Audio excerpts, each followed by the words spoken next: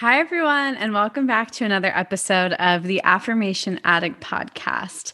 So, today I'm going to be talking about a couple of life changes I'm making based on a lot of traveling we did. And I'm so excited to share that with you because I feel like I didn't get an opportunity to check in with myself recently. And so, I'm excited to share just some new things I discovered in hopes that it helps you too.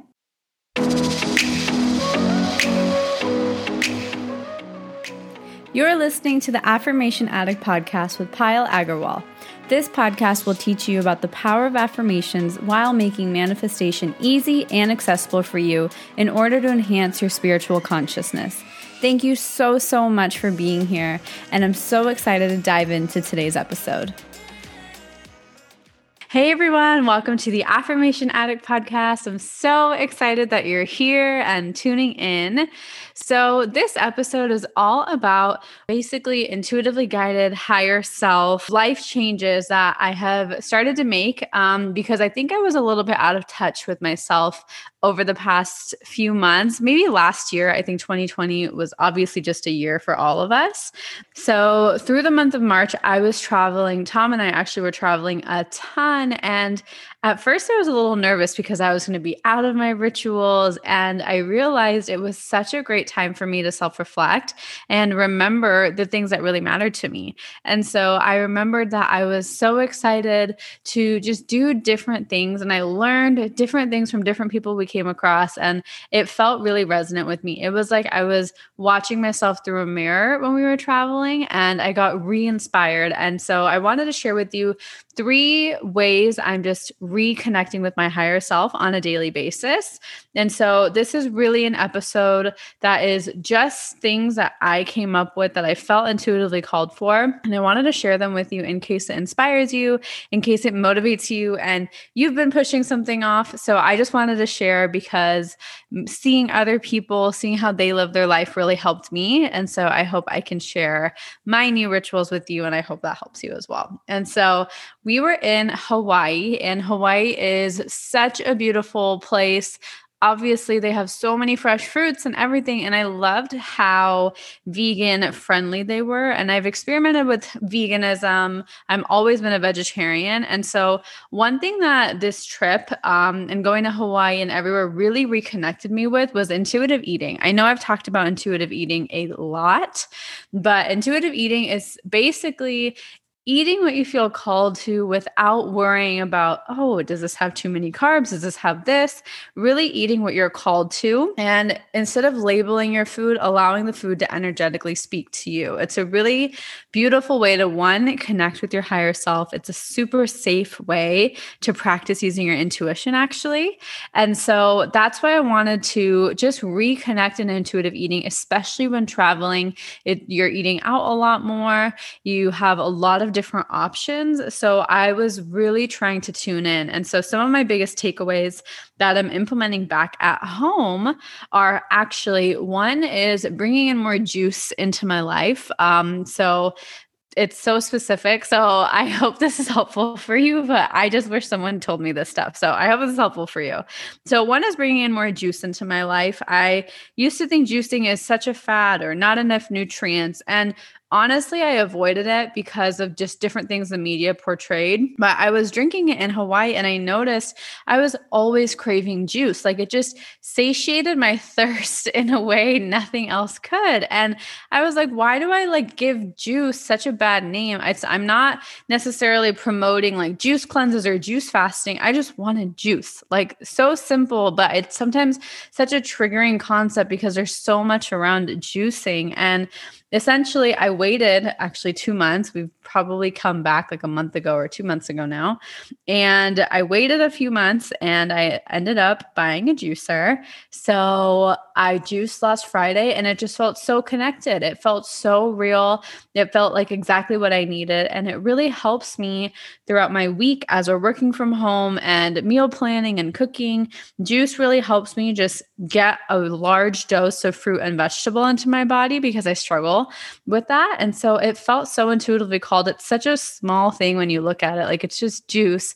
But I was like, well, do I want to buy it or do I want to make my own? Is it too much time. And so that's what I was battling with, but I finally made the decision, let me try it. I have a 30-day warranty on the juicer. So if it doesn't feel like I'm using it, I can always return it, right? Like there's no harm in trying it. And I noticed I'm normally so like easygoing about that type of stuff. But for some reason, I was really holding back with this dang juicer. So I just went for it. And so far we've been loving it. And it's just really fun to experiment with different recipes and just it makes me really appreciate like the abundance of fruits and vegetables. So that's my rant about juicing and one of the intuitive eating things that I have been very, very drawn to. I really hope this is helpful for you guys in order to just connect with what your higher self is asking you for. So my body and my higher self was like, just go get a freaking juicer, and that's okay. And whatever that might be for you, whether it's in the realm of food or in the realm of something totally different, I just invite you to take a second and listen and act on what your higher self is saying rather than talking yourself out of it. So along the lines of intuitive eating, a couple more things that I've been implementing is one thing that really helped me that kind of made my life easier and made me feel more connected to my higher self. I really struggle with having like healthy meals that feel good to me, that taste good to me, that I'm excited to eat throughout the week. During the weekend when I have like time to cook, it's great. But during the week, I tend to work a lot more and I get overwhelmed if I don't know what I'm eating the next day or I'm eating that day. And my mood always changes. So meal planning ahead of time has consistently failed for us. So what I did, instead of trying to like buy food and prep it ahead of time, I made like a little notes on my phone, and this will change. So I wrote down like for this month or for right now, different types of food options that feel good to me. And instead of making it super complex, it can be something as simple as like, I don't know, broccoli and hummus, like just different options. So I don't have to think, but I can just look at this notes in my phone and get inspiration for food. And it really helped me the past few weeks, just like, oh, don't know what to eat. Tom and I are hungry. Let me just cook this up without thinking. It really helped me out. So that was something that really helped us out because both of us are working and I don't like eating out all the time. I love eating from home and we love cooking, but I still haven't figured out the best way to like creatively cook and have fun with it in a time efficient way in the middle of my workday. If I like go to cook or go to bake, like I can spend the whole day doing it. So I avoid it so I can stay productive. So I'm still figuring that balance out. So far, this has really, really helped me find a really clean balance with myself. And so that's kind of number one, is really reconnecting back with intuitive eating. Number two, really along the lines of productivity, is time blocking myself. So this kind of came from the fact that I sometimes felt like my days were all over the place, or my days felt like they were just flying by and I didn't get to do my rituals, or I didn't get to say affirmations for 30 seconds. And those types of little things that mean a lot to me, instead of just remembering them in my head, I actually started putting them down in my calendar and blocking it out and writing down, I'm going to make matcha at 8 a.m. It takes 5 minutes, but just writing it down, I think makes it feel a little more real. And it made me feel like I actually had the time and space to do it. Because sometimes those morning rituals and the things that really we indulge in, they don't always feel quote unquote important enough. And so doing this made me really feel like they were important enough to be written down and they became a priority. And I don't think I'll be time blocking this forever, but I think it's a really good way for me to get back in to the habit of doing things that I really like, and doing it in a way that is fulfilling and it feels approachable. Because sometimes our morning rituals can feel overwhelming or super far out of reach. And so this was something that really helped me, and not only from a morning ritual perspective, but even tasks. And if you tend to push off tasks, if you tend to procrastinate, I highly recommend time blocking. It's something to get used to, but giving yourself 30 minutes or an hour or 2 hours for one task and only focusing on that. And to be super frank with you, I still get distracted. No matter how much time blocking I do, I still get distracted. However, it's really good because it can keep me on track. Once I notice, oh my gosh, I'm not even doing what's on my time block, it allows me to refocus. So it's kind of building that habit of being more conscious while you're working rather than letting your work take over you, you're kind of taking more control over your work or different tasks and different to-do lists that you might have. If you don't know what time blocking is, it's essentially you on a calendar or on a piece of paper blocking out, like I like doing it like hour by hour, blocking out like what you're going to dedicate your task to. So say 8 to 9, I have a meeting with my team. Then 9 to 9:30, I'm going to do emails.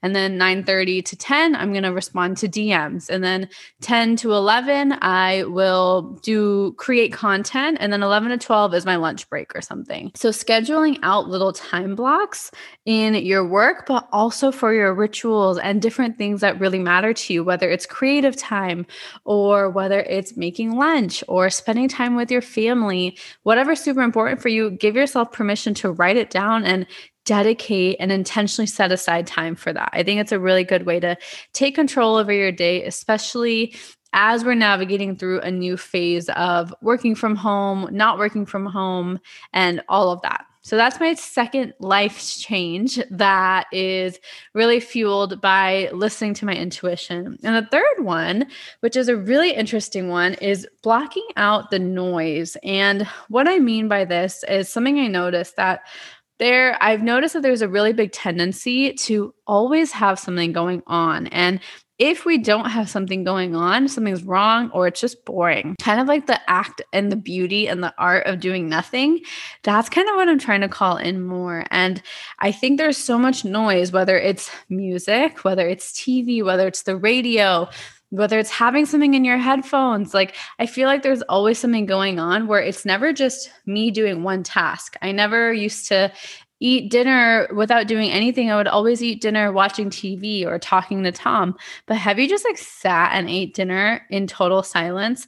It is magical. I know it sounds crazy. I know it sounds really boring, but it is such a beautiful way to reconnect with your food. Or going on a walk with no headphones, no music, no phone, totally unplugged, and just seeing what's around you. And one thing that I noticed is there's always so much noise going on that I'm never not doing anything. So I'm starting to channel and bring in more of just doing one thing at a time. Multitasking is so normal in our society, and it's beautiful. I multitask all the time. However, physically, our brain can technically only do one task at a time, like second by second, millisecond by millisecond.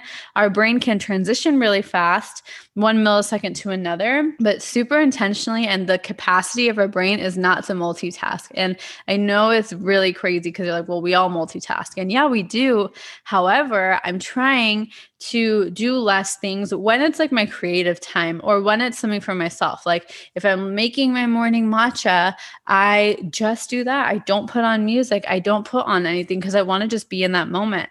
Or when I'm going on a walk, I just go on a walk with no headphones. And yeah, maybe it is a little boring, but boredom isn't a bad thing. And so letting myself be bored, letting myself block out the noise, because the noise, I think, takes over my higher self. It takes over me and my creativity, and I kind of lose my sense of self. And so what I've noticed is when I do block out the noise, I am reconnecting to me, my thoughts, myself. I get new ideas all the time when I do this, and it's such a cool way to do it. And it's so easy. It's like a way of unplugging, and you don't have to do it for a long time. You can do it for 5 minutes even.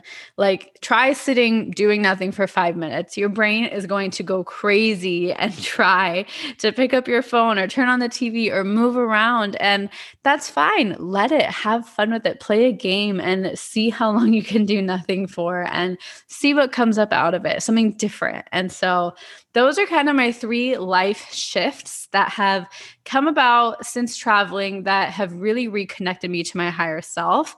And I wanted to share this with you because if you're feeling a little disconnected or a little lost, doing any of these things is a really great way to reconnect with yourself and re-find yourself and find different ways to get inspired. So I hope this episode was resonant with you. I hope it can help you bring new energy into your space. And I really, really hope this is helpful. So I'd love to hear your takeaways. And thank you so much for being here with me, making it to the end. I'm so grateful for you. And I will see you on the next episode. Bye. So, how did you like today's episode? I hope you enjoyed it as much as I enjoyed recording it. And before you leave, I wanted to just say thank you so much from the bottom of my heart for spending some time with me. If this episode or any of my content has ever inspired you, it would mean the absolute world to me if you could leave a review in the iTunes podcast app and just share this with someone you care about. The more you guys leave reviews and share this with people, the more I am able to create more content for you, and that's what fuels me and keeps me going. I am so genuinely grateful for the time we shared today, and until next time, I'm sending you lots of love and lots of healing energy. Bye!